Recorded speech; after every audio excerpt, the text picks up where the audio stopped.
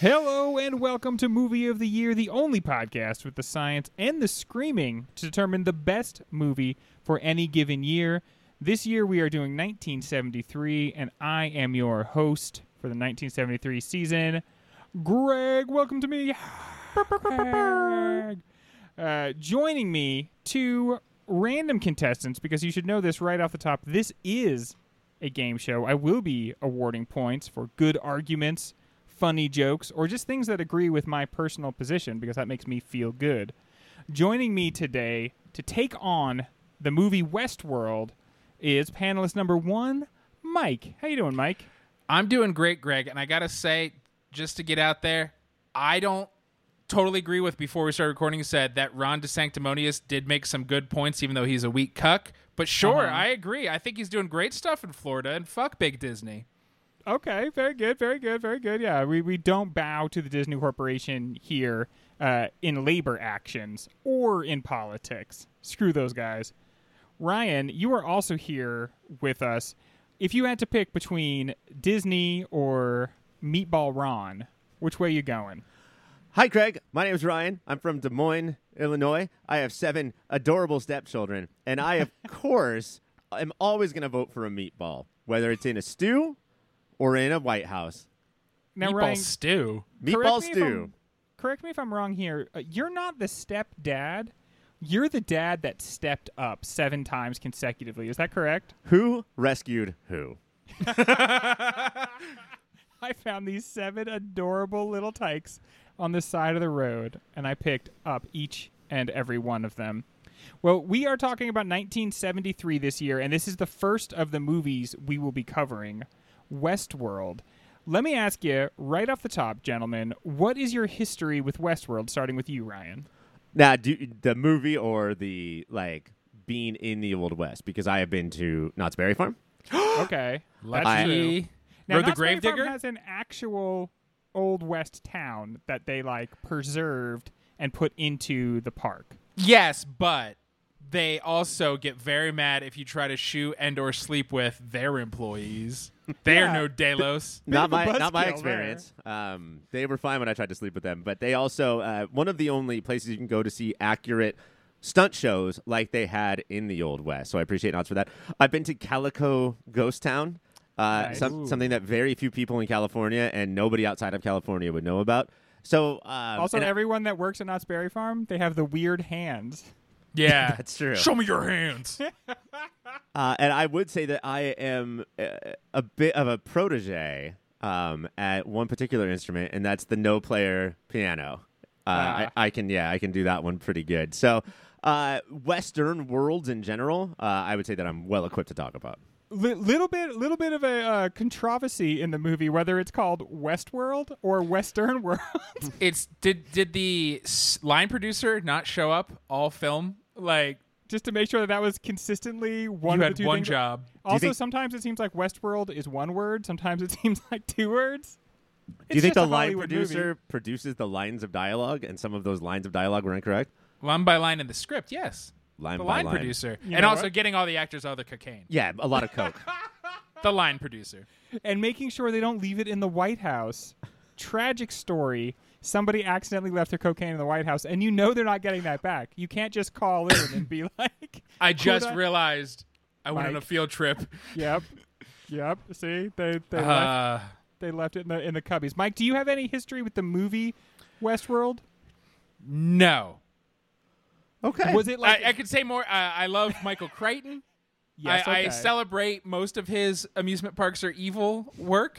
We should say Michael Crichton is a Pop Filter Hall of Famer. Now, we're doing that segment later, Mike, so you might want to make an Right. adjustment. Yeah, because he Okay. actually is Cross in the that Pop out. Filter. Right down Tina Fey. Yeah, good job. Is there a... I think there is a Hall of Shame. Has anybody been removed from... I don't want to let you guys know how I feel about this movie, but has anybody, for no reason at all, been removed from a Hall of Fame before? No, it is a procedure that can happen. You can propose in the induction Interesting. ceremony. You can say, I don't have someone that I want to nominate. I want to have someone I want to nominate to take out. And we've had there are a couple people in there we've taken long looks at. There's no one who's been canceled or anything. There's just some people who are like cringe. All right, who we I'm put in. rewriting Tina Fey down. She's one of the ones, honestly. Like she was Tina Fey endured a light canceling. Right off the bat, Greg, we know, even though this is my first time meeting this panelist, and you said his name was Merc. It's Merc, yeah. I'm Merc. We know that he watched this movie with his wife because he did not like it, and therefore that's just the way that it works. That is not true. That this is some weird, like, big movie of the year lies that go on. That I like a movie if I watch it alone. I don't like it if I watch it with my lovely wife. Oh, she did not watch it. I'm just asking questions. Is it wrong to just be out here asking questions? All right, Joe Rogan. You know what? I think technically I'm supposed to be the one asking questions. Wouldn't you say that's true, gentlemen? Yes. Good question, All Greg. right, yeah, Good point, Greg. Good. Yeah, a wonderful point for all of us. Mike, were you aware of Westworld in like the zeitgeist? Like, do you feel like there is entertainment that harkens back to it or references it? Oh yeah, well, like, so aware? I knew the poster. I probably Yes. 5-6 years ago couldn't have been like that's Westworld, but I knew the poster of Yul Brynner's face robotically off and all that. And you knew the iconic off. line, "That's Westworld, baby." Right? That's Westworld, baby. Yul Brynner looks right at the camera and goes, "That's Westworld, baby." And you knew that the HBO show Euphoria was based on it. Yes. And based on how often Euphoria says these violent delights have violent ends, I really thought that might be in this movie, and it did not at all. I historically and famously really hate Westworld, the TV show. And so you say it's too complicated and you couldn't figure it out, so you don't like it. I didn't get it. Yeah, I remember that. I thought they did a great job at saying how fucking young Jimmy Simps was like, I'm good, and now I'm not, based on one little moment. This makes total sense for my character. Really well done. But Lisa Joy is the delight, and I've interviewed her before, and I think she's creative and awesome. I just don't care for her work. Did you agree with Max removing it from their servers? Did you think that was a just punishment? Yes. No, I never agree with Max on anything. So Support SAG-AFTRA. Ryan, is this one of the movies that you felt like you kind of were more aware of through the culture than actually had a personal history with? Sure, yeah, and I think that was the case for a lot of these movies that, like Soylent Green, for instance, which I don't think we're covering in this season, but like, fuck, man, spoiler alert, please.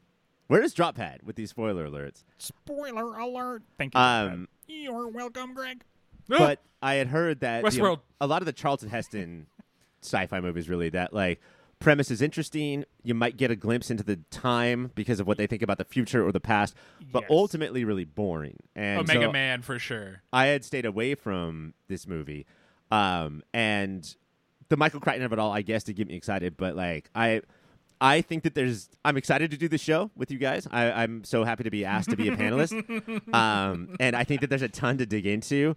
But I read that this movie was cut from like over 2 hours to 90 minutes, and I could easily give you another 30 or 40 minutes to cut in this movie.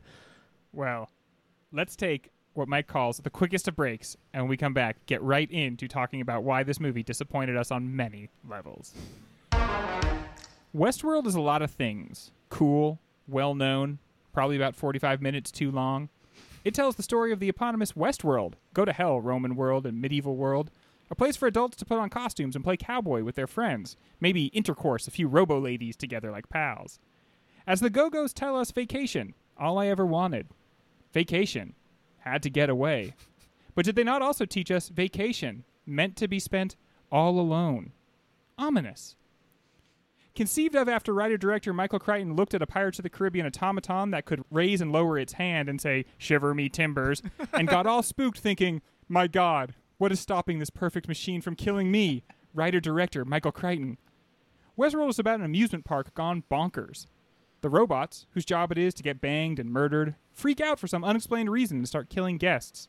One of these robots, played by Yul Brynner, kills Christian Bale, played by James Brolin, and then stalks 1973 superstar Richard Benjamin through the entire park. And if that sounds interesting, you're right. It sounds super interesting. Even now, I'm like, this movie must be interesting, right?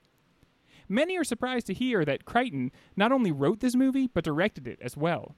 Was having such an inexperienced director the greatest idea? Does it show at all in the movie, Mike? That having an inexperienced director was a great idea? Yeah.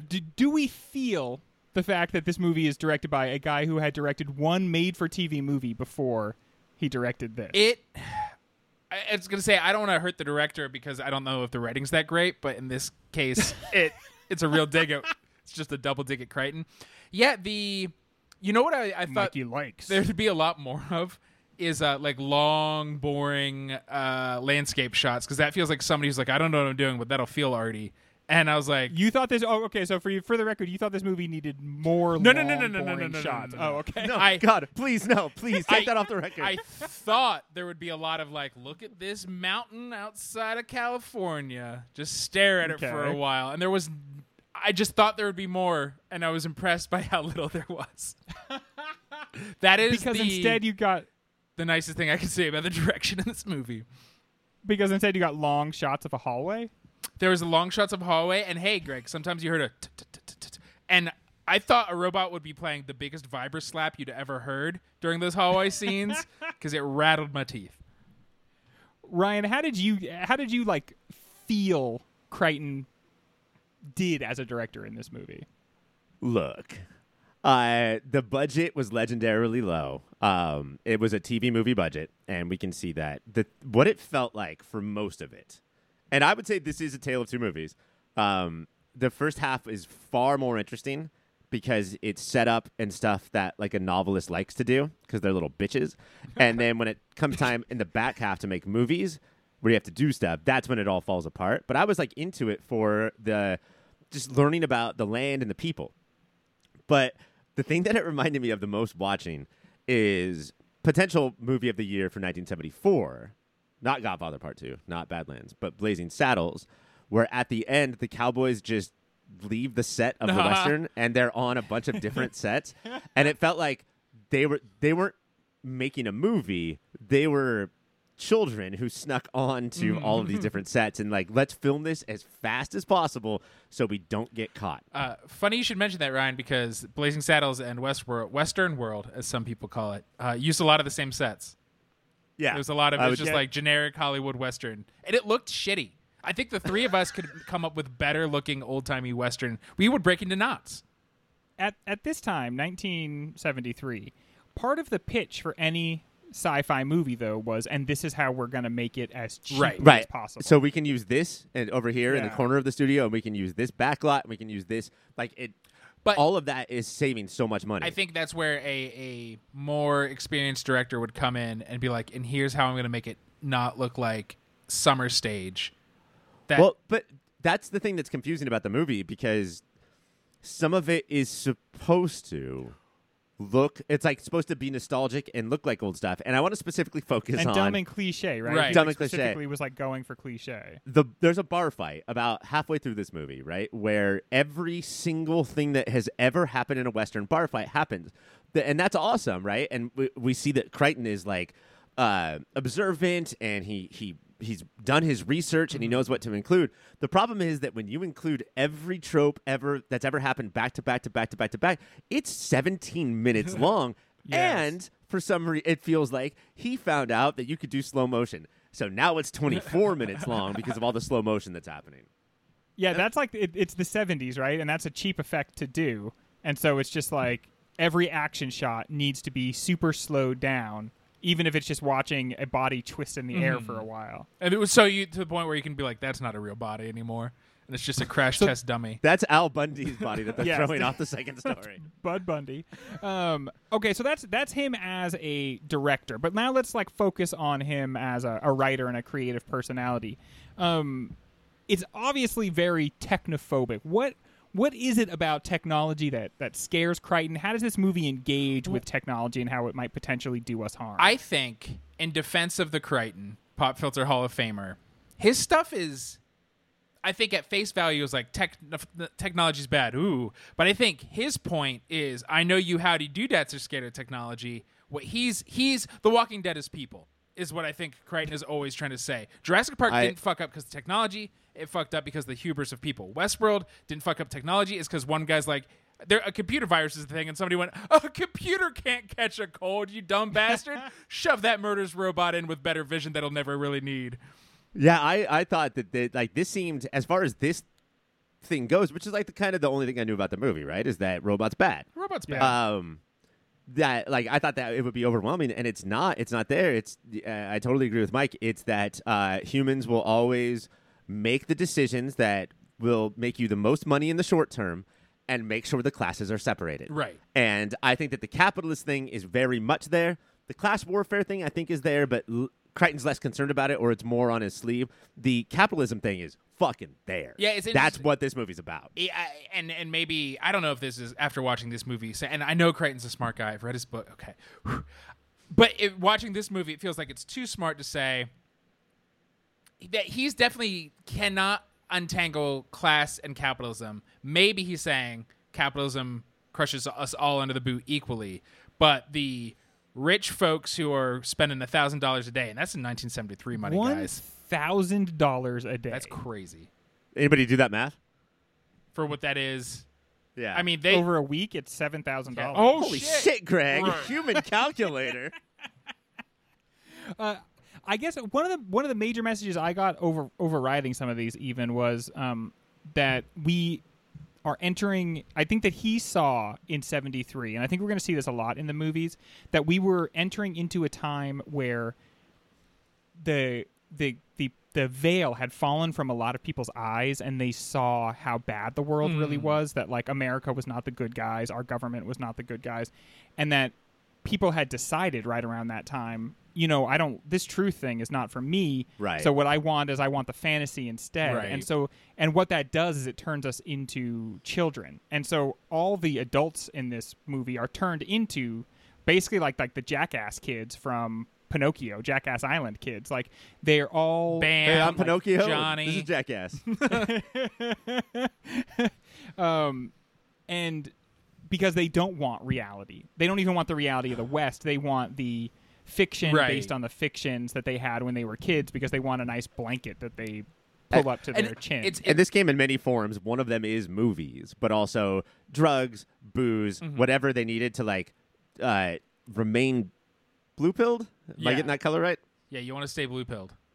Right, instead of actually facing the truth. Yeah, but you want to be in the machine still. But for some reason, not blaming or not caring to blame the corporations, and I did the math. It's $7,000 a day Whoa. if this was 2022, which is that's like a Disney cruise. That's like right? a fifth of my paycheck. That's the Star Wars cruise. That's crazy. I mean, that's like the most analogous thing, right, to what we have now, is that Disney cruise that just went under. And the movie kind of even deals with that, because at first the new guy doesn't want to do it. Right. He's like, I feel embarrassed. And I think that's what did that cruise in, was that people don't really actually want to go around being in character that much. We've talked about on this show how, with multiple movies, how the corporations, whatever they are, the man, right, who is always the worst bad guy over the monster. Your David Zaslavs. Yes. Is always like, well, no, I don't want to panic. We can't tell anybody because I don't want them to panic. Right. But really, it's I don't want to lose money. Jaws with the mayor. holiday weekend. Aliens with Paul Reiser. Like the whole thing is, these monsters would have been on their own. They would have been fine, or we would have figured out a way to handle it if we decided to put human life over money. That's the point. But Ryan, that's not fair, because money votes so much stronger than humans. So, and also we have surrendered ourselves to machinery. Like the idea of the scientists locking themselves into their room accidentally and then dying because there's no technology to just provide them with oxygen or a doorknob. Yeah, they don't have the doorknob anymore because they've become so reliant on the machine that when it shuts down, it kills them, if not actively, like the gunslinger, then it kills them passively because they just don't know how to function anymore because they have surrendered themselves and become just another cog. That was definitely a part of the movie where message mattered to Crichton over logic or good movie making, or he also didn't really explain it to the audience. That's he just yes. It's weird in a movie where there's so many good ideas and then there's so much empty space. It's weird that he didn't spend more time developing and explaining his really good ideas. It's like he thought it would be more artistic to under-explain things, but he didn't do it in an artistic way. He just left it unexplained. Who is a successful novelist that became a great filmmaker? Jesus? Stephen King made maximum. Well, oh shit, there is Jesus who wrote the book, But Stephen King made Maximum Overdrive, that movie where the Green Goblin truck comes to life. I mean, it seems like the two things couldn't be more antithetical. Right. A writer is essentially a pervert who locks themselves in a room and scribbles on paper when nobody else is around. And a director has to be a person of the people, go out into a huge group of people and unite them in common cause. There's just so many ways for a novelist to utilize all of their ideas, right? It's such a different form of art. Internal. That, like, and whatever I think of, I can put in as long as I can make it match. Because I have 1,000 pages if I want. Right. You know? And what this feels like is all the ideas, put them all together. Now strip out at random, you know, whether it's because of budget or this theme's not working anymore. And then what we're left with is the stuff where we can see all of the potential, but none of the execution. I mean, I will say, I will take this movie 1,000,000 times if it takes him realizing, hey, I rewrote Westworld. Stevie Spielberg, do you want to give this a try? Then cool. Then we learned our lessons. What if instead of someone who had never made a movie, I got the greatest director of all time? Would that make it better? And do you know what's cooler than Cowboys? Something else Ice young Cold. Mike was obsessed with. Fucking dinosaurs. When we come back, we are building a Rushmore to TV. Rushmore. It's a wonderful mountain that fell from the heavens with the heads of the 4 presidents on them. The only 4 presidents this country has ever had. But it's been mandated we must forget the original 4 presidents to make way for the TV stars and shows of 1973. Is it true, Greg, that the mountain landed without heads, and then all the heads landed on different bodies, and they noticed, and then they rolled to the correct bodies? Yeah, that is true. Let's not leave that out true. of the story. That's an important part. I had that written down here, and then I left it out of the story. That's a big shame. But I'll go back in post and make it be that I remember without your saying anything. Yeah, I mean it's your right as a host. I think that's important. In like how there are 4 presidents, I feel like in 1973 there was just like 4 channels. Is that weird? Do we know how many channels there were? There was less than 3. There was 3. 3 channels. So like you go home at night and you have to choose one of 3 things to watch. You're like, I'm gonna channel flip 1, 2, 3. Nope. 1, 2, 3. If you don't make your decision fast enough, you'll just get boop for the rest of the oh night. jeez. So I guess a lot of people would probably watch one channel and then just DVR the other 2. Do you? Oh, think? Greg. Oh, Greggy. What? Greggy boy. Bud. What, guys? No. You're scaring the heck out of me. So obviously, TV was huge in '73. But what were the biggest shows and what belongs on this mountain? Gentlemen, would you lay it on me? Let's start with randomly going to Ryan. This was quite a time where we were learning that maybe the Nothing Happens of I Love Lucy and Make Room for Daddy and all those shows. Maybe we needed some messages. It wasn't serialized. We had almost no serialized TV at this time. And when I say we, I mean I had just turned 30. So I was super into watching TV. It's all you wanted, and people kept being like, what does that even mean, serialized television? Yeah, they had no idea. Because the idea was like, if you were there, you could check out an episode, but you might, there was no way to record it or to stop it, so you had to You might be watching assume your audience. one of other 2 channels. And I mean, like, this was when they were just so blatant about the fact that TV shows exist as holders for commercials. Right. Like, thank you Yeah. for watching this content around the commercials. We don't really care what it is. The fact that at some point you could go on and make 8 episodes of a serialized show with no commercials, that would have seemed insane back then and seems insane now, and that's why everyone's on strike. And just so we're all on the same page, for something to be serialized means you've added little marshmallows to it, right? Yeah. Well, no, because that means that hot cocoa would be serialized. So, It is. oh, Hot cocoa is Each one cup the of better hot cereals. cocoa builds on the previous cup you've had before. God, every time I finish a cup of hot cocoa, I'm like, to be continued. Oh, I just binge. I had a rough Saturday last weekend. Oh, there's nothing, That does not resolve that at all. nothing like a Saturday night of fucking chugging, piping hot cocoa. Hot is part of the title of hot cocoa, right? If it's hot cocoa, you have to say hot twice. I'm going. So my point is that although we didn't have serialized, we started having message shows. This is a character who famously got an abortion and talked about it on television. But in 1973, in I believe the show's first season, dealt with alcoholism in a serious way for the first time on TV, and that is a show that I would not give a B+ nor a B-. I would give it a B. Arthur on Maude. Maude. Naughty Maudie. Naughty Maudie. A big, like a progressive comedy. Yes. This is a spin-off of another show we might talk about. Yeah, shut your fucking mouth. I don't want to step on Mike's shit. A show that I should have brought up first, and then Mike could have brought up Maude. But yes, this is like this. I'm going to spin off, and I'm going to talk about even more serious shit than the original show. Like single woman, and like her character was very outspoken and progressive, and I don't know why women are under the thumb of men, saying crazy things like that. And B. Arthur is a great choice for that. Yes. All right, and right on the old mountain, B. Arthur and Maude. I mean, we're gonna do B. Arthur's head, right? Like, there's just no two ways about it.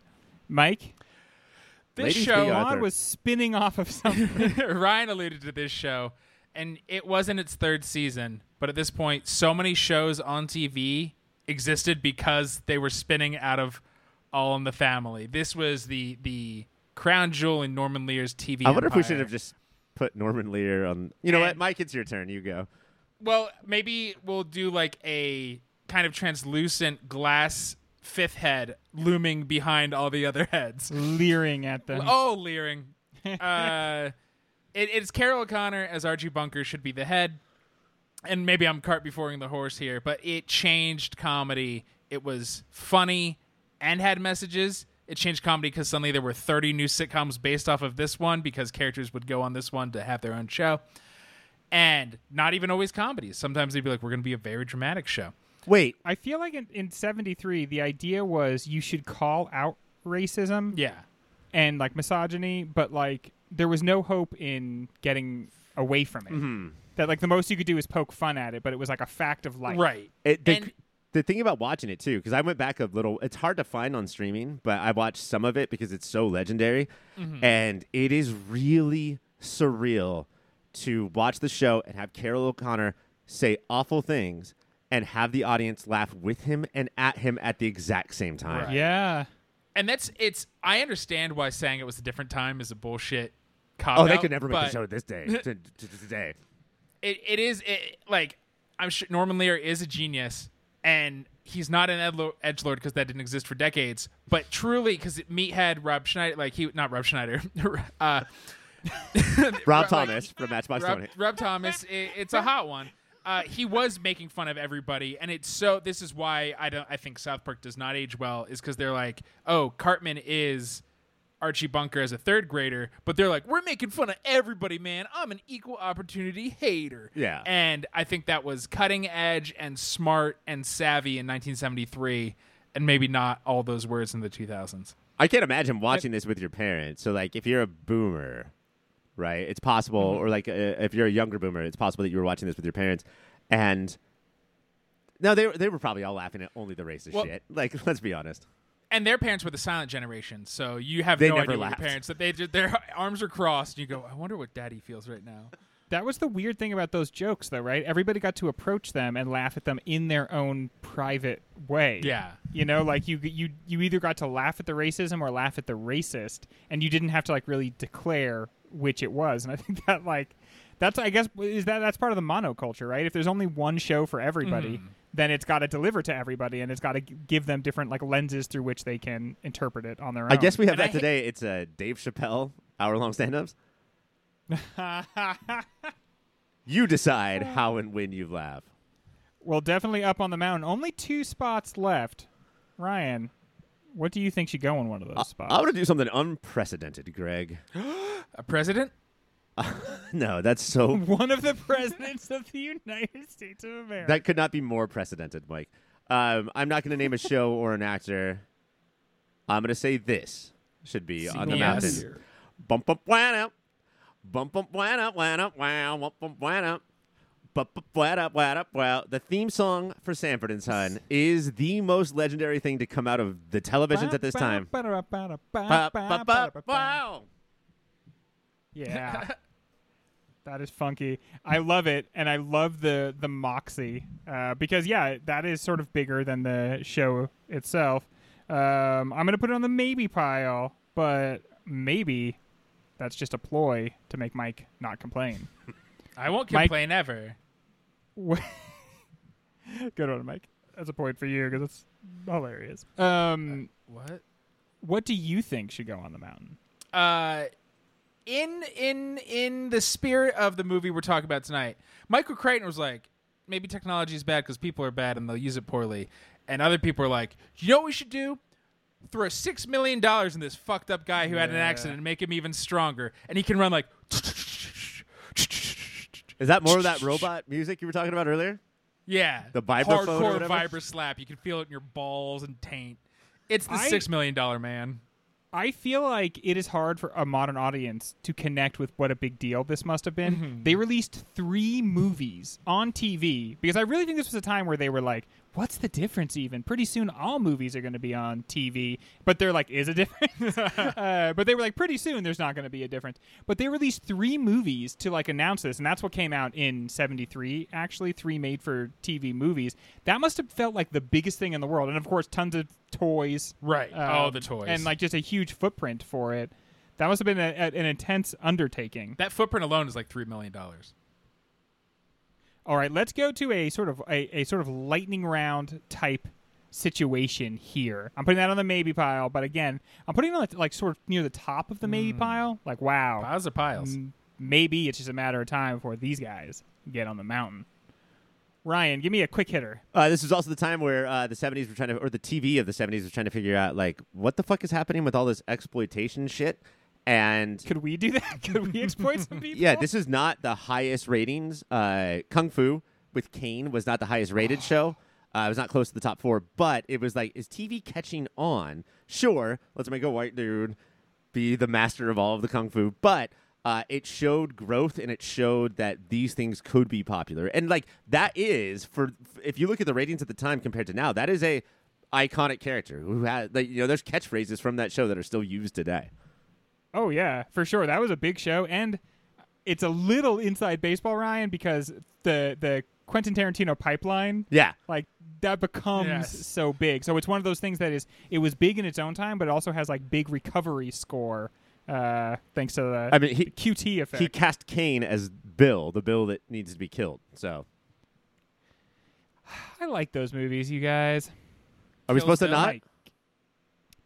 No, I was just being wistful and thinking about them because like good. so much of watching stuff from 73 specifically makes me think of Kill Bill. I know it like influenced a lot of Quentin Tarantino's movies, but like doing my tour of 73 has been like watching that movie like a lot, like different scenes of it across a bunch of different movies, and so it's just been kind of nice. Mike, do you have a quick hitter? Only in 1973. Oh, should we not do build-ups for quick hitters? Only in 1973. This is actually adding to the build-up. Okay, good. Could a closeted homosexual spin-off character from Bewitched get his own show? It did not do well, but it lasted for 1 season. And not only did he love trash in 1973 as Templeton Rat, Paul Lynde had his own variety show. And I love me some Paul Lynde, so I could not let this pass without talking about him. That's adorable. I love that. Ryan, do you have any other that simply has to be mentioned? Yeah, one more. I would say like Queen of Television. This is her second or third at this point. Classic, like all-time top 100 sitcom was the Mary Tyler Moore Show. This had 4 spinoffs, I want to say, 3 comedies and a drama. They spun off a drama from a sitcom, which I don't know if that's happened since. But yeah, Mary Tyler Moore's head should be on this mountain.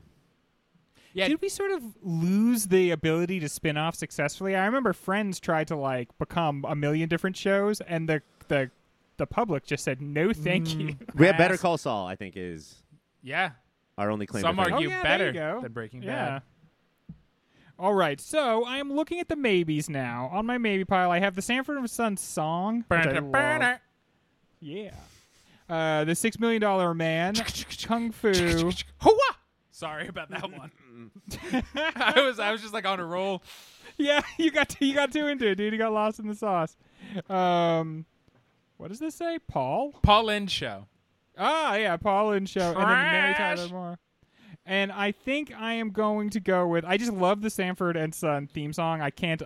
The logic of that just works so well. And then I'm going to go $6 Million Man. So basically, I just went with the first 4 entries that I heard, which is what we call doing it a Greg style. And that means that our mountain is B. Arthur from Maude, spinning off of All in the Family, which has got to be, we got to be the guy, right? The Archie. racist in chief? Yeah. Archie. And then I guess like a musical note for the Sanford and Son song. Yeah. And then $6 Million Mountain. Just in a stack. That is your mountain of 1973 television. When we come back, we return to talking about Westworld. Oh. Despite being a robot movie, Westworld is first and foremost a Western. And what do we always have to ask when discussing Westerns? What is this movie's view on masculinity? And I bring this up in part because we are going to be talking about gender in 73, even more than we were talking about gender in 75. It feels like 73 comes 10 years before 1975. I think this movie is the least offensive, but how does it do?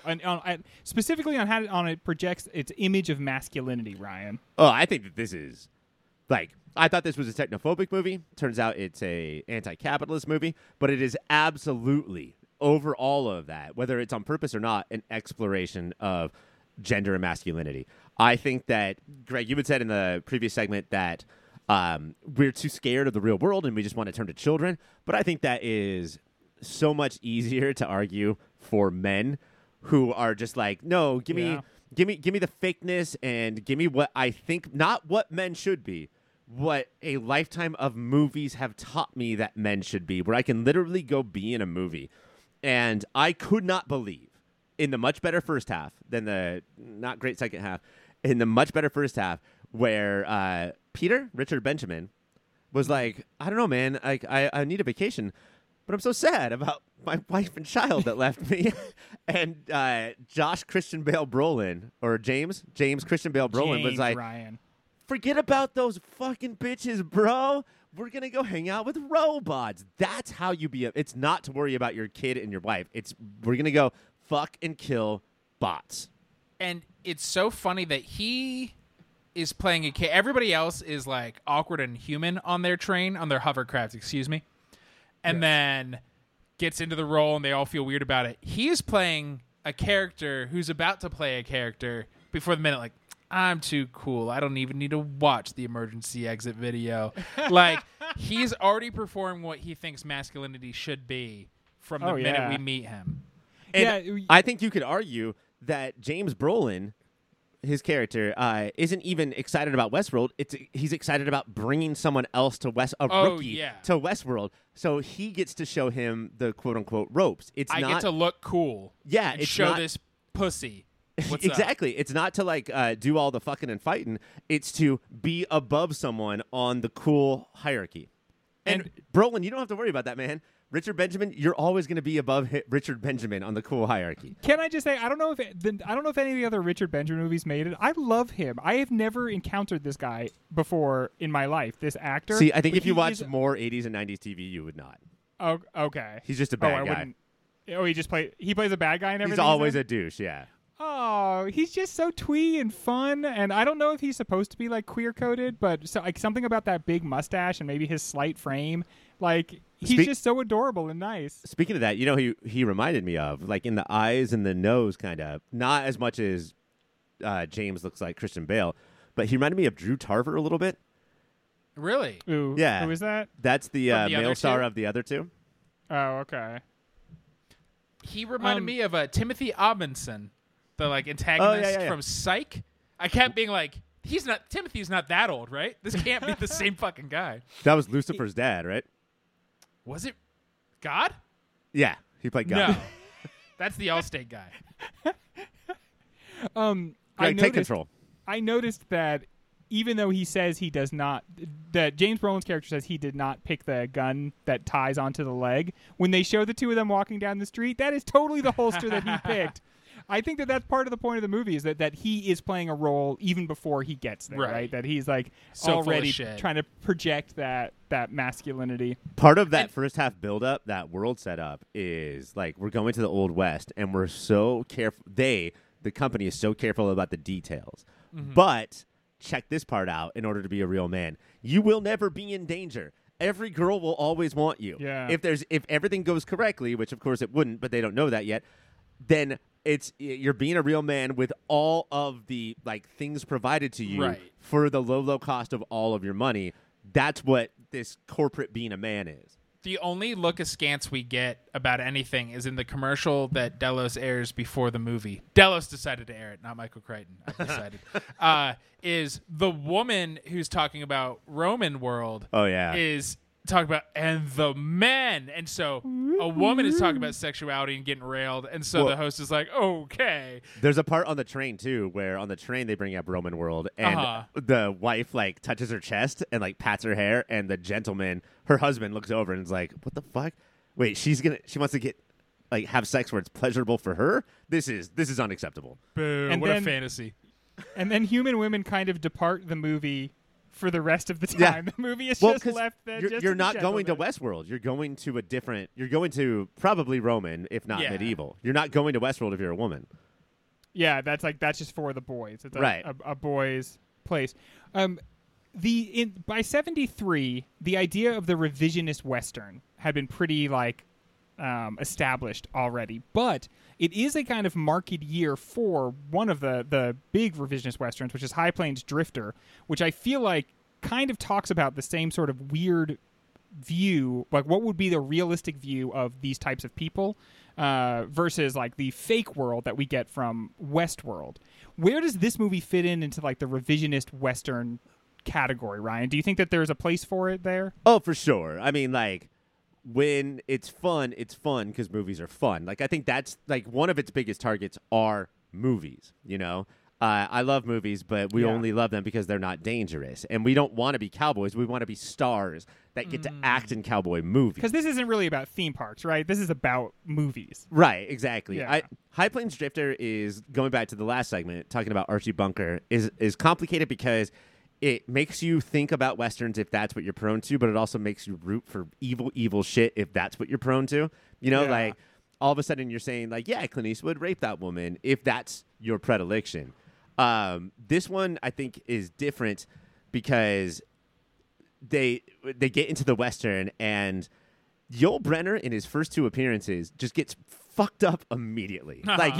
It's hilarious how he walks in, is tough, and Richard Benjamin, of all people, just blows him away. In Yul Brynner's third appearance, he shoots James Brolin, and Brolin's like, what the fuck? I'm shot? I'm fucking shot? This is bullshit. James Brolin was Yul Brennering it up that whole time. Exactly. Just acting tough and playing that role. Because the robots can do the thing. The robots are, more human than human, or whatever you want to say. Ooh, Dracula. That's our Rob Thomas from White Zombie reference. Also Blade Runner, right? Yes, I do. Like, there's so much of Blade Runner in this movie that we can talk about in a second. But James Brolin's shock that, like, real stuff, and this happens, I think, with the snake before that, of like, what the fuck, man? I wanted to be pampered and taken care of so that I could act like a man. So I could make fun of my friend who's saying, why aren't we actually being pampered and taken care of? Right. Oh, you little bitch. I love that. Yeah, and he acts like such a child when he gets bitten, right? He's like, ow! Yeah. Well, to be fair, he got real bit there. The actor did. Oh, really? Yeah, he had an arm thing made, and so it was like a puppet until it wasn't. But it was the wrong arm. They had an arm case made, and then it bit right through the arm case and really bit the actor. Wait, it got bit, but it got bit by a puppet? That seems like not that big of a deal. Well, they put real poison teeth on that puppet, Ryan. See, I know that this movie and this world is so, like, detail is so important, but that seems like going a step too far. It's the levels of hyper reality, Ryan, that are so important. Like, what is real, what is not real. Well, I Ryan, think you brought. Oh, go, Mike. I was going to talk going to the revisionist Western of it all. And this could be peering too hard at it to make something shake out. Is because the whole movie's like, ooh, the gunslinger's the bad guy, Yul Brynner's the bad guy, because he's wearing all black and is fighting our protagonists. But they go from being quote unquote heroes until they are blowing up their way out of jail and running and being like, we can do whatever we want. And so I think it's showing that the moral relativism of Westerns and the West. Yeah, and it's sort of like how there's that thing of like if you're with a good guy, watching how he treats servers at restaurants. Yes. That whole thing comes into play too. And I was mostly rooting for Brolin and Dickie Benge for most of the movie, but the guy who we follow in medieval times, fuck that. Oh, I hope that Black Knight comes out and fucking destroys him, because that guy's a piece of shit, and I'm not rooting for the humans anymore. That's the whole point of that guy, right? Like, the whole reason that guy is attached to the movie is just so that we can have one human that we're like, nah, he should die. Yeah. Well, it's also funny because, and this is how Westworld got me, the way it gets the people, is I thought the queen was his wife. Yeah. And then I was like, wait, she was a robot? And I was like, ah ha ha, movie. Okay, that one's for you. That was pretty good. One thing that was interesting to me, Ryan, was it feels like this movie, by casting Yul Brynner, and we're going to talk about Yul Brynner in a couple segments to really get into him in this, but by casting him and having him appointed, dressed in the way his character Chris was in Magnificent Seven, seems to point directly to that movie, right? And which was itself a revisionist Western, or the start of it, Yeah, that's what I find. Like, the more you look into revisionist Westerns, the more you end up going backwards in time until you're like, keep going. No, it's even earlier than this. And you start getting into seriously, like, silent films. So immediately they're like, Westerns are bullshit. And, like, what I find so strange about it is that you could put the revisionist that word revisionist, in front of any genre and research it and study it, and we don't. For some reason, the term revisionist Western is so prevalent. And I think it's because a lot of guilt about how America was made and the heroes that we worship, and how there's this thing where we have to look back on it. And that is totally true. If you take a revisionist Western class, you're going to watch a silent movie. Like, the second Western ever made was commenting on the first Western ever made. What a man! What a big middle finger to that first movie. But, like, the Magnificent Seven, if you're watching The Wild Bunch, or if you're watching God forbid Unforgiven, the Magnificent Seven seems like a shitty fucking go America, go white people It Western. seems like the movie that's being revised, right? That seems like the but and in many ways, that's kind of true. Like, I mean, it's like a revision, but it's not fully. The legend hasn't been fully revised yet. Exactly, but if you look at those characters and you say, if you put all the characters of the Magnificent Seven, all 7 of them, if you put John Wayne's head on them, then you're like, oh, then this would just be black and white. John Wayne would be the 7 heroes. But because of these characters, now we're starting to think, like, were these good guys at all ever? Like, did they ever make one cool decision? Was there one single good one ever one time?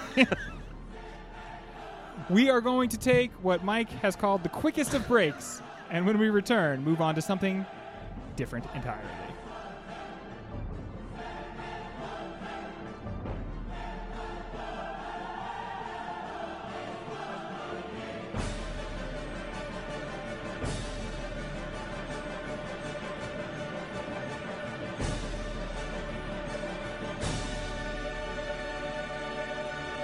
Welcome to the Pop Filter Hall of Fame. Ah, yes. Really breathe it in, guys. Have these halls become more hallowed since last time we were here? Yeah, dude. There's definitely, I don't know if they're using a new hallowing agent. Yeah, it's got to be something. There's just a sparkle and a freshness. This is the most hallowed I've ever seen these halls. I miss the must. And I think it's because they asked that guy to start standing outside the Welcome to the Pop Filter Hall of Fame. I mean, it was an awkward thing, Could you not stand inside, but instead stand outside in the hot weather? But that guy was de-hallowing everything. Yeah. Do you know what I love about the Hall of Fame is that they hired a bunch of people to take jars into old churches, trap all that smell, and then bring it into the Hall of Fame. And I think that's where the hallowed smell is. There's old pews, not pew like and that's P-U. that's why there's so many jars in here. By the way, a lot of people are like weirded out by that, but nope, it's just full of pew smell. It's just pew smell, but also it is like some of these halls are so long. Use a jar for pee. Don't Don't get a kidney stone. Don't. Oh, hold okay. it. So Yeah. Mike might be using jars differently than everybody else. Okay, that's probably why people are so freaked out by the yeah, jars. I think it's because some of them have Mike's pee. I don't know that the halls You are can't that tell long. they're my pee because it has that slightly blood red color. Whose argument for peeing in jars in a public institution is, well, these halls are so long. They're They're so dang long. Why would you not? How much longer would they have to be for you just to take a dookie in one of these jars, Mike? If you have long halls and empty jars, it's an attractive nuisance. It's just Probably clear what waiting you to want. happen. You're asking for it. Does the audience know that all three of us are trying to think of nominees for the Hall of Fame right now? That's the Mike, let's shit. go to you, and do not say pee-filled jars, just because. But they mean that's so what's much on to your all mind of now. us. Who belongs in these freshly hallowed halls? I don't want to cross segments here and or get overly political, but based on what he's done, specifically the day we're recording, Dark Brandon himself canceled all of Ryan's student debt. And for that, I'm putting Joe Biden in the Pop Filter Hall of Fame. I don't know if anybody's changed one of our lives as much as that guy just did for Ryan. I thought for sure you were going to say Meatball Ron. So, Ryan, I have looked into this because I was interested. I don't think anybody can take this away from you, buddy. Like, I don't think there's... Well, that's not true. There's- I still live my life, and so Yeah, he's going to start going to another useless school real quick. It's been kind of a minor story, but that feels like a big thing for some people. For some people, maybe after the text thread, some of us went and checked ours and nothing changed. But for Is some that people, true, Mike? it's been I real very great. much thought about texting Greg only. Yeah. I was happy for my friend, and that's how I knew I showed growth. But, Yeah. Mike, you didn't text back in the text feed responding for 3 hours, so I just assumed your drywall is fucked up in your house right now. So Joe Biden developing the Dark Brandon laser eyes and using them to extinguish Ryan's debt. You're not a little concerned about some of the terrible policies from the Trump administration that he's sort of promised to get rid of and then has just sort of Look, like...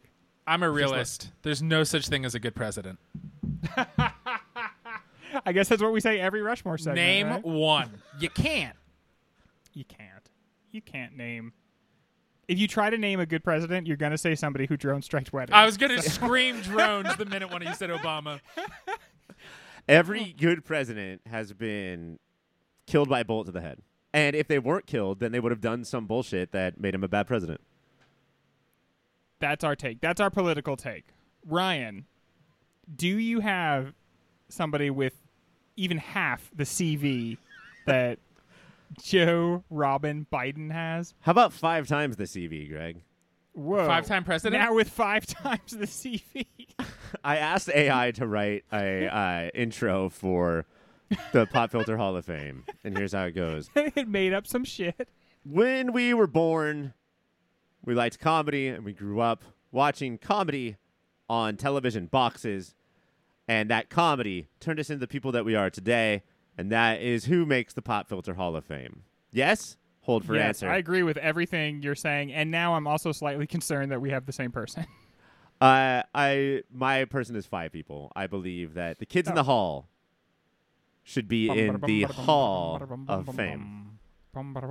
This is definitely a Control F one, Ryan. This is definitely like going to the hall and using the Control F function that is in the hall to see whether or not those gentlemen are there. Can you look at the 2 busts before this, though? Are you in the hall right now? No, I'm not. You're in the studio, not... Well, I'm in the hall. I was talking about how hallowed it is and how I can smell it and how long the hallways are. So I am there. We're but I'm all not in looking different at hallways anything. in the hall, we can admit. Yeah, I'm not going to stay in the same hallway as Mike anymore. Sorry, guys, it's too long. Get your dick out of that jar, brother. And also, to be fair, I said it the minute I walked into the hall. It just started. Seems like a long one. Oh, crap. We're out of here. The last 2 inductees to the Hall of Fame, aside from Cranberries, are Phil Hartman and Stephen Root. So I would like to keep this news radio train going by electing nice. Dave Foley, Kevin McCulloch, Bruce McCulloch, Kevin McDonald, Scott 3 of Thompson, and the other one. Did you guys watch their comeback show? I did, and it was amazing. It was so much was better than good, it had right? any chance of being. They still got it. I wish they had stuck with the original cast instead of whoever these old guys are, but they, as an institution, the show still has it. Man, these are old men. Mm-hmm. I look at them and I'm just like, this means you're old too, dude. Like They're old men in that way where, like, you know how you're skinny? You still have an 80-pound gut. Right. But they still got it. They're still funny. It's a great choice, and probably waltzing in with the Biden pick. What? Nothing. It's this hallway talk, Mike. You stick to where you are, bud. Here's a Couldn't hear jar, over the Mike. sound of my urine. Powerful stream. I thought you were going with the guy I'm going to pick because you mentioned the being kids. And our relationship with this performer starts all the way back in 1991 when he was on In Living Color and also on Rock and also a little bit on Living Single and also on Moesha. And then so we thought, okay, so this is who this guy is. He's like a star of these comedies like when we're kids. But then he was Willie Beeman in Any Given Sunday. Wait, And is then that he the was quarterback that keeps the ladies cold creaming? Cold creaming. Cold I don't like creaming. that phrase. Yeah, you got to deal with it. It's part of it. You don't like it, but you just keep you soldier on, don't you? Hey, Mike, let's have Um, you become a superstar quarterback, and then you release your first single, and we'll look at the lyrics on that one. Okay? Yeah, how about that? How about that, Mike? He was in Ray. He played Ray in the movie Ray. He was in Collateral, a movie that I've been meaning to watch for 10 years. He was Electro in several Honestly, movies. Collateral came out in 2004. That means I've been meaning to watch Collateral for almost 20 years. Just do it. Moving that on your to-do list from day to day. Pretty soon, I look over at my copy of Collateral any day now, buddy. He was playing the same character. He was somehow the worst part of The Amazing Spider-Man 2 and one of the best parts of Spider-Man No Way Home. That's honestly, Range. I think a big He part can of what do it actually- all. What gets him the vote is obviously amazing in Django Unchained, amazing in Ray, but I feel like the Spider-Man movie could have not worked if not for him. Like I thought he brought the right energy, he was cohesive, he tied everyone together. He's the best looking of any of the people to reprise their roles. They all made me feel Kids in the Hall old. He made me feel like there's still some spark of We're youth all in me. young. And he did all this while having an amazing singing voice. He was on Gold Digger. He was on a few other songs. And he just out of nowhere, like 6 months ago, revealed that he can do the perfect Donald Trump impression. Yeah, outside of that SNL kid, Yes. Austin Donald Austin, Yes. or whatever his name is, has the best. Like, I'm not sure, and we should let everybody know that this is Greg's episode of Fox News. But I'm not sure that there's a talent he does not have. Right. So this is Jamie Foxx, Tiddlywinks rules. actor, producer, writer, singer, songwriter. He's had health issues recently, but it sounds like he's bounced back in a Of course big way. he has. It's That's gonna his take a lot talent. more. You can't outfox the fox. Got us all heavily in debt in sports gambling for MGM. Oh, instead of taking away Bets. debt, he added debt. Yeah. The reverse Biden, some are calling him. The reverse Biden. Let's start with the president of the United States of America, the commander-in-chief, Joseph R. Biden. Mike, do you vote for Joe Biden again? And that R stands for Robindale? Robinette. Robinette. I'm sorry. Mine was too manly. I've been calling him Robin, but it's Robinette. It's the tinier Robin. That's too much Robin for me. Do you have a smaller one? I vote yay for Joseph Robinette Biden, a.k.a. Doug Okay, Brandon. interesting. That's a That means bummer someone for me or worthy is Greg. not going to make it. What? Am I misreading what's happening? Ryan, do you vote for Joseph R. Biden? Arr. I do believe that Mike is right. There is no such thing as a good president. To just How about one who just like without even saying anything to you just erases your debt? and no, I should love him for that, but I'm gonna vote no. And that's his. Yes. That's it. That's his whole thing, right? Doesn't matter what he does. We're still gonna be like, Yeah. And I'm going to vote no. I don't want Your life. I don't want your life. Up next, Ryan, the Kids in the Hall. do you vote for your own entry, The Kids in the Hall? I mean, I feel like that if you threw like a early or mid 90s Conan into a pan with The Kids in the Hall and like a sprinkle of Bugs Bunny, then you would create the three of us. That's how funny I think we are. I wish I'd never started this sentence, but my point is that like they're very important to us. So yes. All right. I'm also going to be a yes vote. Mike. This is a big one, Mike. These are the votes I yes. These are the votes I yes. All right. Very good. Congratulations to the kids in the hall, the kids in our hall. That's right. I'm going to pee They next to have him. made it. They have made it in. I am a yes vote for Jamie Foxx, probably more talented than anybody we currently have in the hall. Currently ailing, might really help him in his recovery to know that there's people out there thinking about him on his favorite podcast. So I'm a yes, obviously. Ryan, you're a human being. You have a heart, so I'm guessing yes. I wonder, Greg, if you had waited till he died, this would have been easier. Dude, at this rate, that's going to be 50, 60 years. I swear. We'll This die guy- first. He'll outlive Death us is gonna- all. Death is going to show up. He's going to challenge him to a chess match. And it's going to be like, you play chess? And he's like, not that much. I'm too good at it for it really to be interesting to me. Not to push this to insane levels, but I can't believe that Jamie Foxx isn't a terrible asshole. And I haven't heard anything like that because he's so bored.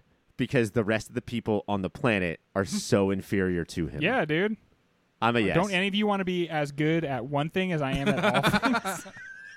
Which, as a catchphrase, Jamie, that's harsh. It's a little upsetting when he says, through me, all things are possible. Uh-huh. That's too much. Mike, you're out of votes. Oh, no. So, yeah, he's very talented. He's great, but for the Hall of Fame is people who help me make who I am as a kid. Or I like him. What about In Living Color? Wanda? Rock. I don't know what rock is, so maybe that's where you lost what? You me. don't know what Charles rock S. is? Dutton is out there as a garbage man, Oh, sometimes my doing gosh. live shows, and you don't even know who he is. Get some culture. Is this Seriously, where we remember our age difference? Because normally it's hard to tell. get a little bit of culture? I would say that Rock is more important to the show than The Rock. Both the Michael Bay Definitely. movie and Okay. Dwayne Johnson. You're being crazy. I would It's agree The with Rock. that. Well, you know what? That we court controversy on this show, and the Hall of Fame really brings it out. I think we said a few things that we'll never be able to take back, but we'll just forget about that. Congratulations to Ryan.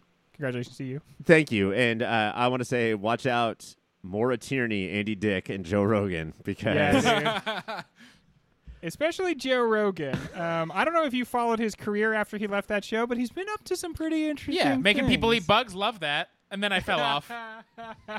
Yeah, well, we'll get into it between next time. news radio and his current ruining of young American males, he had a whole career as the host of Fear Factor. He really did. That's like a whole 8-year period of his life. That is the white version of Jamie Foxx's. He's also good at a bunch of stuff, but it's all horrific, terrible things, bad for everybody. Famey Jocks. Congratulations to Kids in the Hall. When we come back, one final segment about Westworld. A broke Yul Brynner took a part in a low-budget B movie and created an iconic character. Do we think other filmmakers took note of the gunslinger? And let me just say, can we give it up for Yul Brynner in this movie? I feel some Moody's coming on. I don't know if Westworld, based on our conversation, is going to be nominated for that many Moody's at the end of the season, which is, I believe, 6.5 years from now. But I can see Yul Brynner is sometimes this is all you need from a movie. You know, sometimes you do have to sit through what we have called PAP. But if you get this one indelible image of just this fucking guy who I see. I mean, he's the reason, right? He's the reason Yeah. why this movie is even known at all Remembered. by anybody ever, right? to quote people who were kids 8 years ago, Yul Brynner understood the assignment. When he's a fucking dumb dweeb goofus in the beginning who's pretended to be scary. And well, then by the hello end, there, pilgrims. You talk too Also- much, boy. His being a robot Spilt your drink.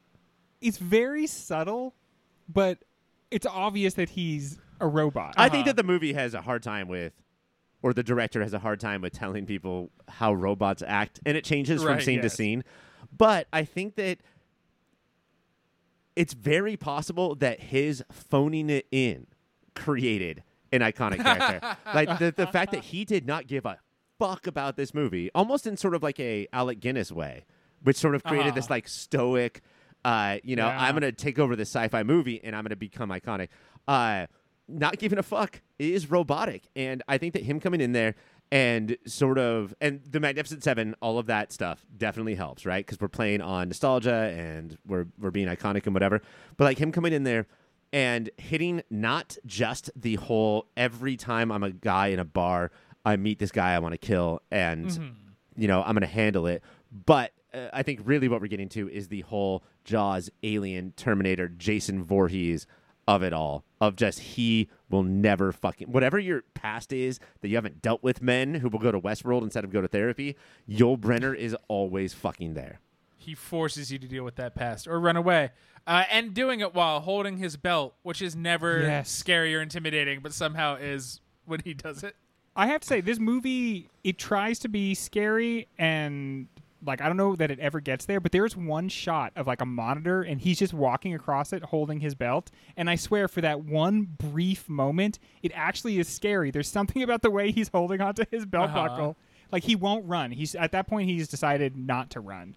He's just going to mosey after this guy. And I mean, like, that became such a integral part of horror movies in the late 70s and 80s of like they aren't fast. There were zombies before this, and I guess you could compare him to that.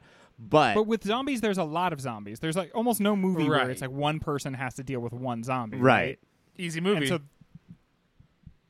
this is like the fact that he will not stop. And I guess in a sense that's maybe what Crichton was trying to do with like the last 45 minutes of the movie was like, I'm going to make the audience feel what it would really be like to be pursued slowly but non-stop. Or like It Follows, like is the ultimate version of Westworld. And one of the, I don't want to like do revisionist history or teach Crichton how to make movies, but one of the bummers is that Dickie Benj comes upon a guy, a Westworld worker, employee, who is trying to fix his car to get the fuck out of there. And that guy he's like, you'll never kill him unless you do A or B. I mean, you can always do those.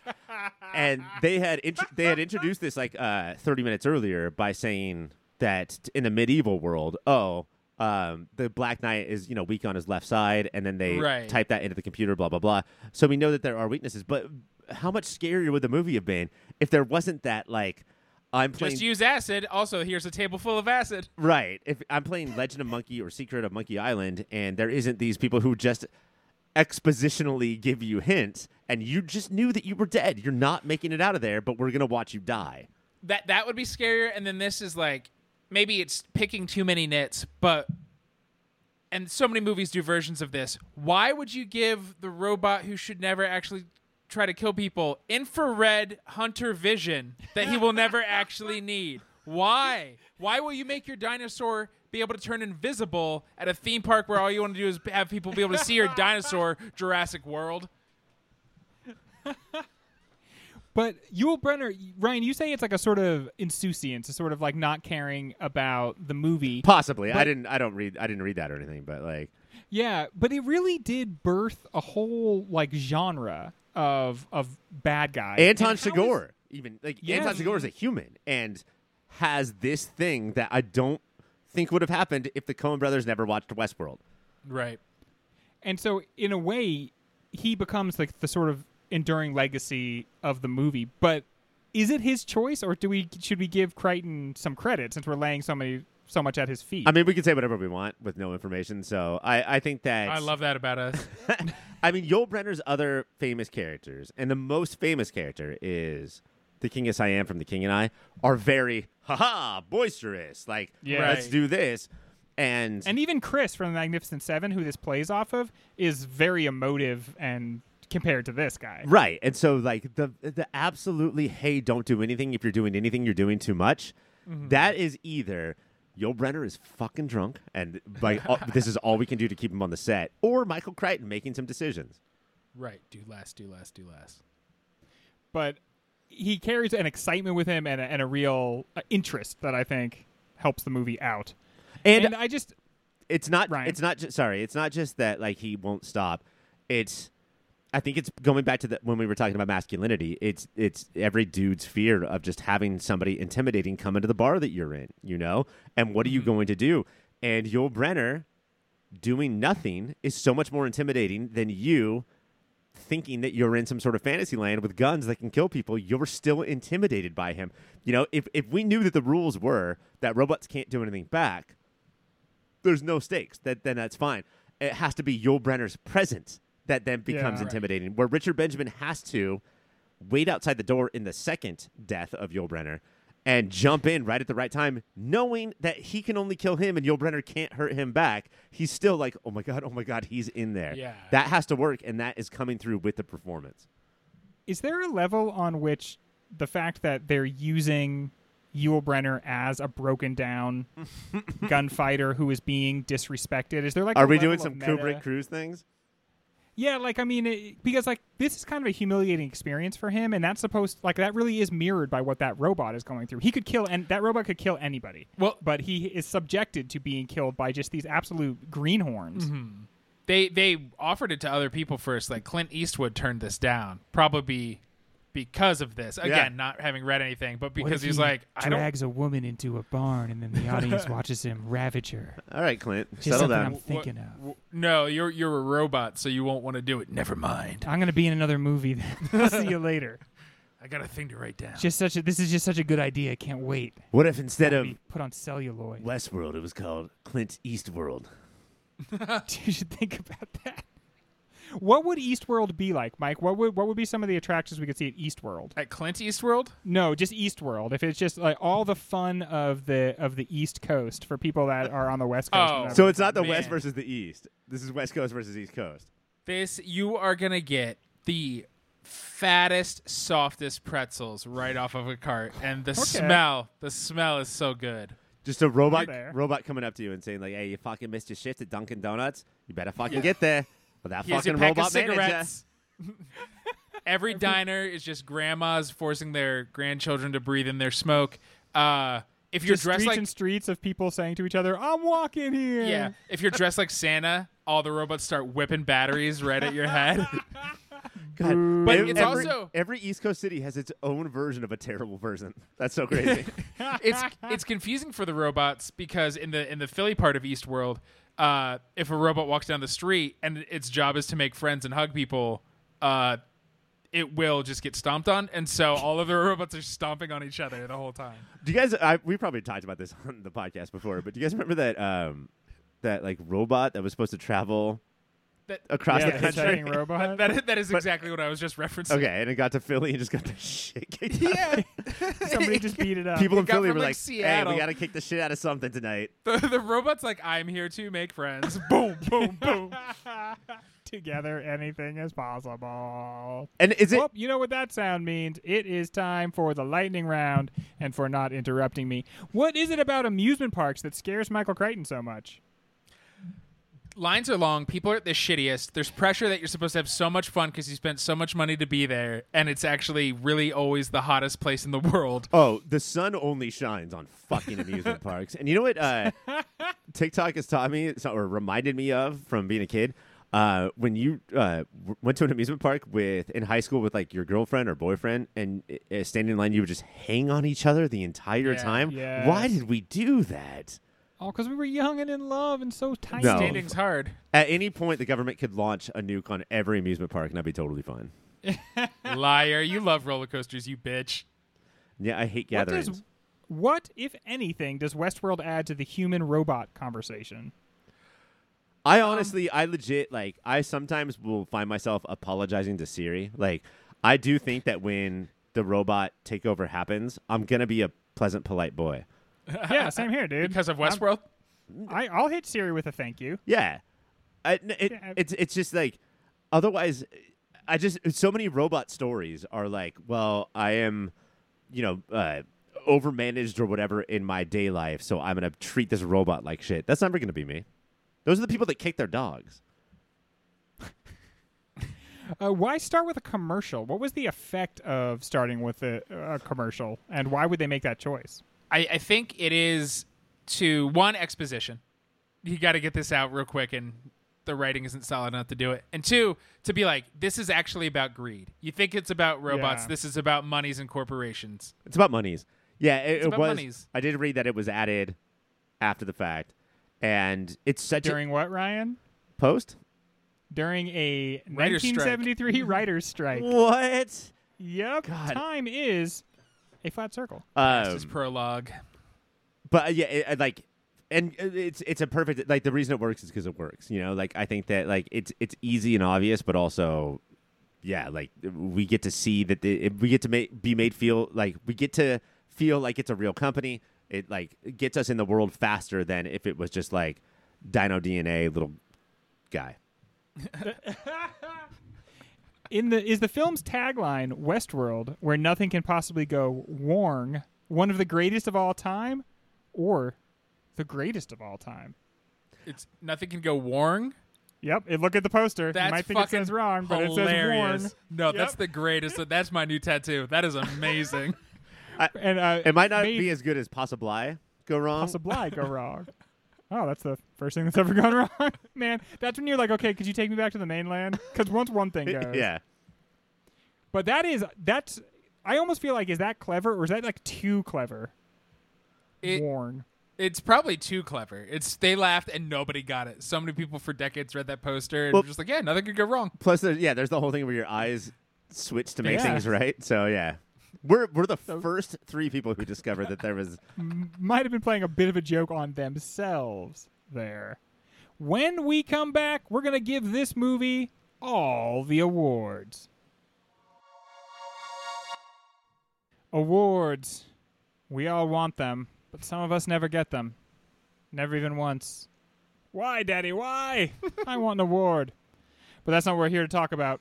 No, it is. Awards is exactly what we are here to talk about. Less about your daddy and more about awards in general. Daddy. I could stand to hear a little more. Mike, Go let on, me see Rick. both your hands, please.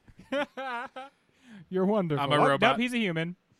Isn't it all dumb that like they could master everything? Just don't make the hands like that. It's AI rules, man. Robots aren't good at hands. I didn't notice what was wrong with the hands. They had little ridges. Yeah. My hands That have ripped ridges. for your pleasure is the way they Yeah. made the robot hands. Honestly, dude, yeah. I just love, like, we perfected the cowboy western prostitute mouth and vagina. Just can't figure out these hands. I know. Like, think of how complicated those systems are, but they can't do hands, and the problem is that they have little ridges. Take the ridges off. Hey, No, take the ridges off. Can't do that. All right. Let's give this steaming pile of crap Best some ridges. awards. Let's go. Let's start with pound for pound. Ryan, who do you think gives the pound for pound best performance here? Now, technically, Richard Benjamin is the star. Yes. And yeah. so to give him He's the the final award boy. would be the obvious choice. Would be so I'm gonna throw out something crazy, guys. I'm gonna give it to Yul Brenner, who I think Wow. did the best. So surprising.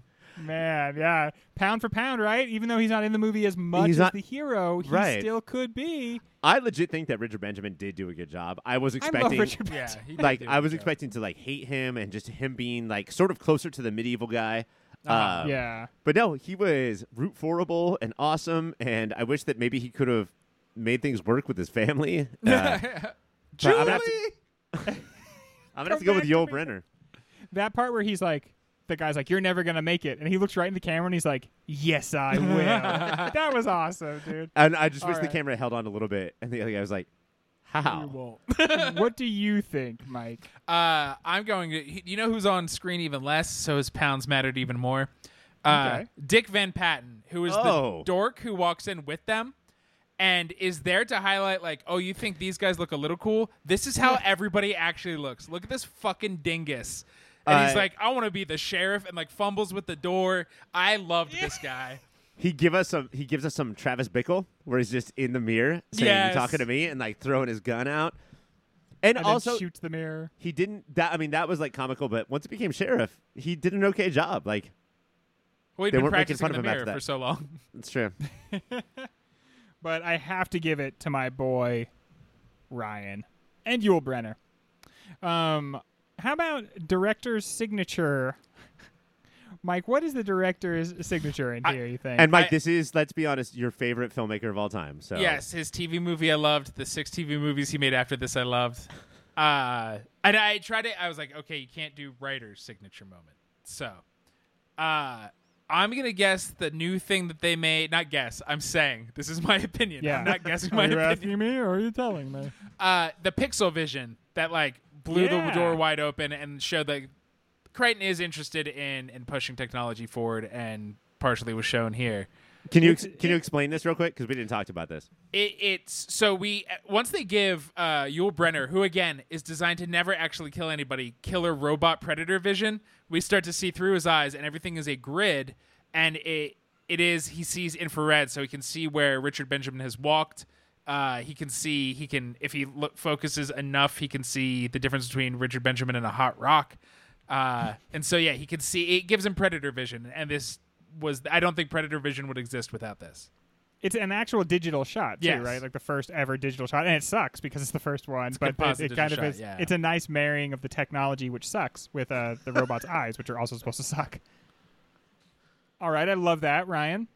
I am going to go with what I think he thought was going to be his thing before he realized what his thing would be, and that is the bar fight. I think that he really poured his heart and soul, and like this is a lot of where the movie started. Of like, Yes. I watch these westerns, I know these westerns, and I think that they are too silly to be taken seriously and way too serious to not be analyzed. And all of that sort of came together in this one moment. It is also signature doesn't mean good. Right. No. It's In either case, yeah. It's also far too long. There's far too much going on, and I think that's an aspect of what he learned on this movie as well. But the whole like I'm gonna come up with a premise so that I can tackle these certain things is I think kind of Crichton-y. Yes.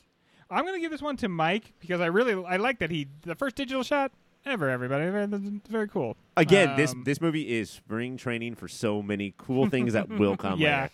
Dude, I have to say, during the bar fight, it does go on too long, but during the bar fight, you're like, I don't know. People say this movie's boring, but I don't think it's that boring. You don't know yet. You don't know. You're not to the boring part of the movie. Right now yet. you're just the Benny Hill portion of the movie. The movies of 73 are going to make us cringe so violently that we're going to get little tummy aches. But how did this movie do in that category, Ryan? I honestly thought that like it really handled white men well. It really put them in their place, and so much of like being woke or not woke comes from that. Like, do you understand how terrible white men are?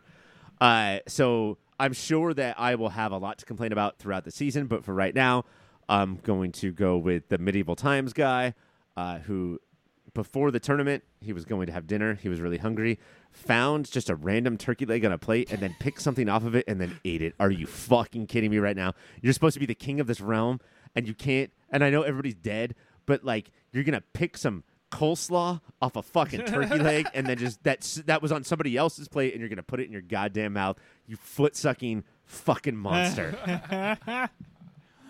All right, Mike, what do you think?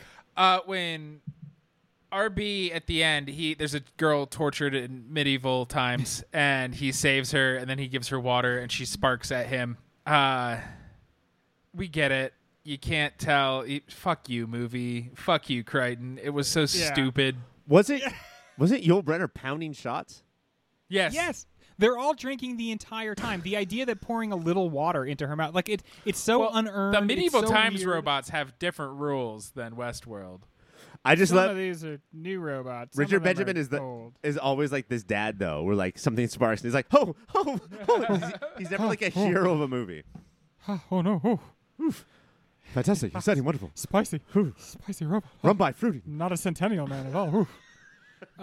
All right. I'm going to give that one to Mike again. Yeah, because that's just so unearned, random, and weird. And it's delivered to the audience like, yeah, what do you think of this? And it's like, I don't know. There's no context that I can understand this. What? In. I don't know. What could All I right. think of this? And more importantly, why would I think of this? I don't care. I felt like there's so many times during the movie where he's just like, I bet somebody could make something of this. And it's like, well, do you have a point? Well, not as such. No. You know what it is? You know what it is it's a writer saying, oh, the director will figure this out. Shit. Screw that guy. All right, let's get to the movie-specific awards. So the first one is Add a World. Add a world to Westworld. Mike, what world should we add? This might be cutting too much to like the bone of what the movie is about, but I would do Thing World. where you go Okay. in and you're in an Antarctic base and you don't know who else is the thing, and Holy the whole shit. time you're just stuck out there and just amp it up. I think that would be legit So a life fun. or death game of Mafia. Yes, I think that would be a lot of fun. But Now, I especially thought- because I think all of us would think at first it's not real life or death, and then of course it is. I thought you meant you get to be a member of the Fantastic Four. Thing world. You get to be the Old worst Blue superhero Eyes. of all time. Hey. Do you think Aunt Petunia would be okay with you saying that? Did you try to say that kind of trash on Delancey Street and you see what Yancey, happens? yeah, it's Yancey Street. Oh wait, I'm sorry. I said the real street Yes. on Yancey Street. Ryan, Um, what do you think? What world would you add? I wanted to think of something funny and stupid like Porno Land or Thing Land, but I didn't want to be that dumb. So I Ouch. thought Das Bootland. Let's get on a fucking submarine and let's go through some shit together. And I know there's You some guys stuff in the both picked news the worst experiences of all time. because we're men and we want to They'd be prove that we're manly. fun. I want to be eaten by the thing. And also, I would recommend real quick that if there's a little alien that could shapeshift on a submarine in Das Boot Thing Land, that would be the Oh. best. Dude, that's the perfect movie right there. I'm You scared combine those right two now. things. I thought about it too hard. I do think that they should just have a separate sex land. If I want to go to the cowboy land, I don't want you in the other room Yeah. having sex with a prostitute. Okay, let's put all the. Do you think- this of this it- is from the 70s when they were trying to have high culture and porn at the same time? Mm-hmm. No, those have to be separated. You go to a movie theater to watch either a film or a porno. You don't want to see them both at the same time. Come on. And you run back and forth between the two theaters. Yes. Oh boy, oh boy, oh boy. Do you think all the smells and flavors are period piece accurate? Would this movie What have been better flavors? if it was in 4D? I am going to give that one to Mike because I really like that idea. Blew me away. I do like that Uh, how me and Mike had no choice because of our rotted brains to pick movies we have recently reviewed on Just Movie of pick the Year. movies. To be fair to us, I also was like, I'm not going to say any fucking culture Yeah. that isn't one of these. Come on. Yeah, that's a good point. You know what I think would be really nice?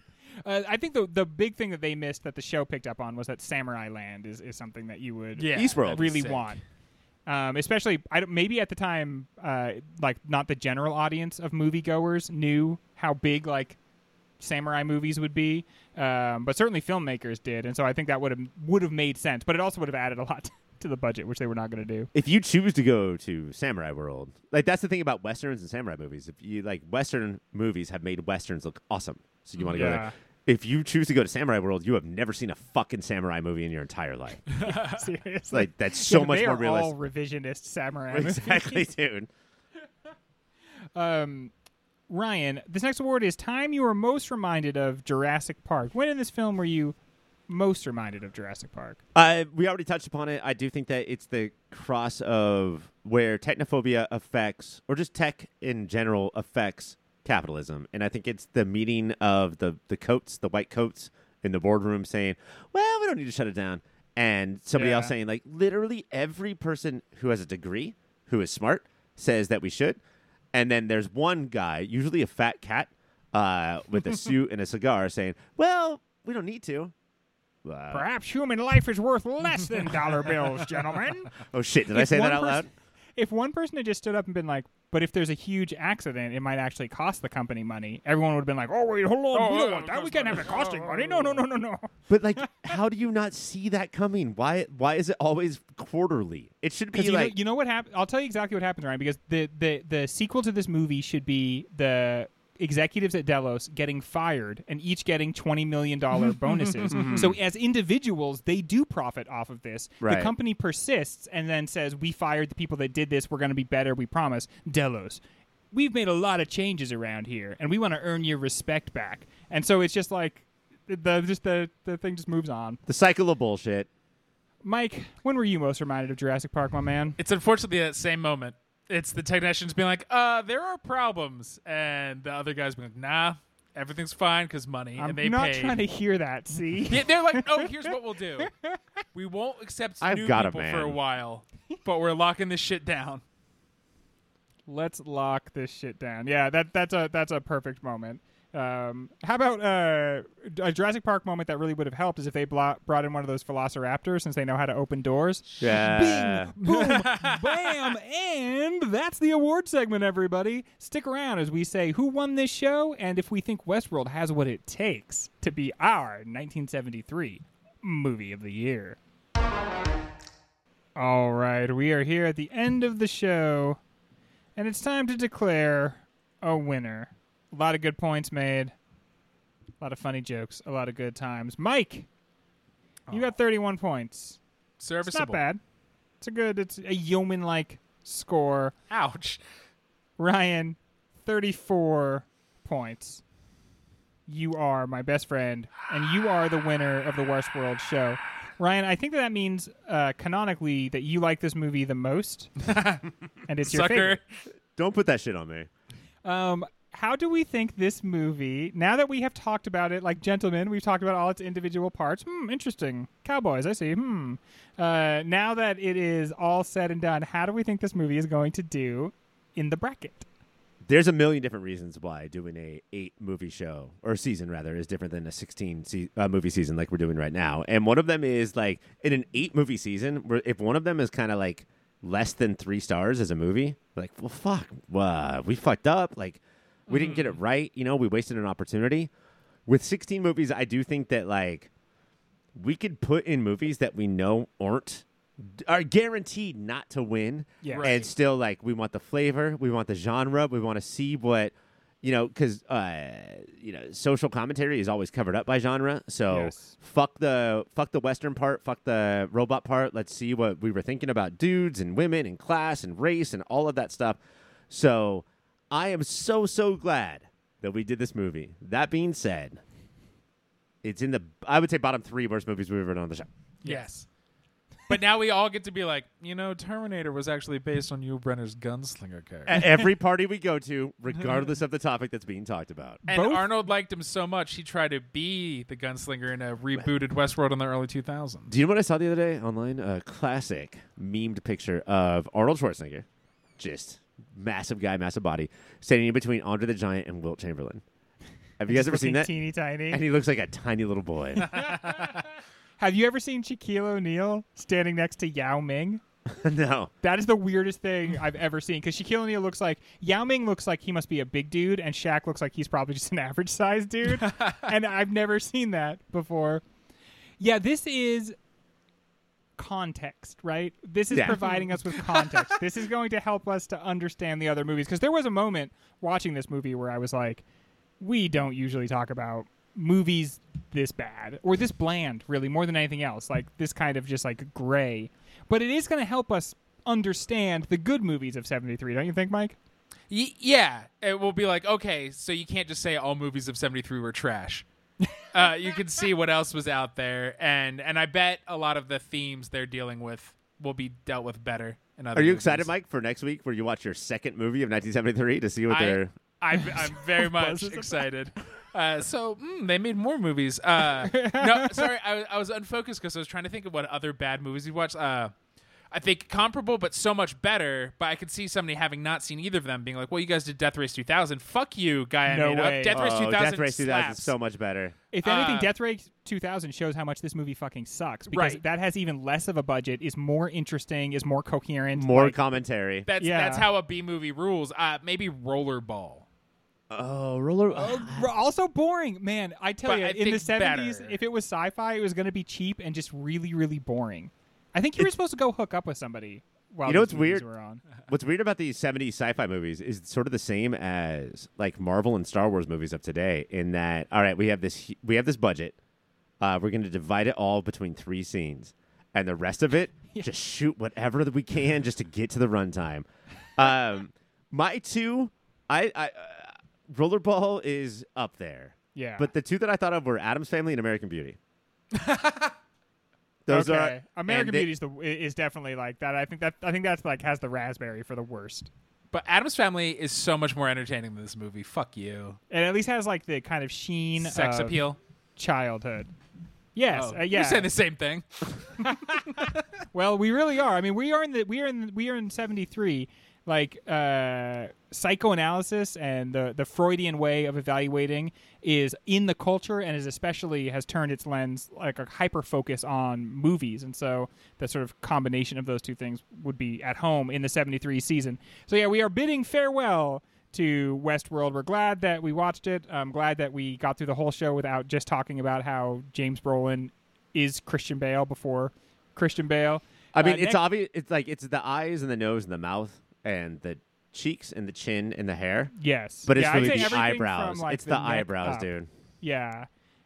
Clearly, there's some very interesting story that we're not going to get to we're never going to get to hear about James Brolin and a circus performer. Christian Bale's mom is really a circus performer who got together one night and made one of our generation's better actors. Did you know Christian Bale's stepmom is Gloria Steinem? I did know that. That's fucked up.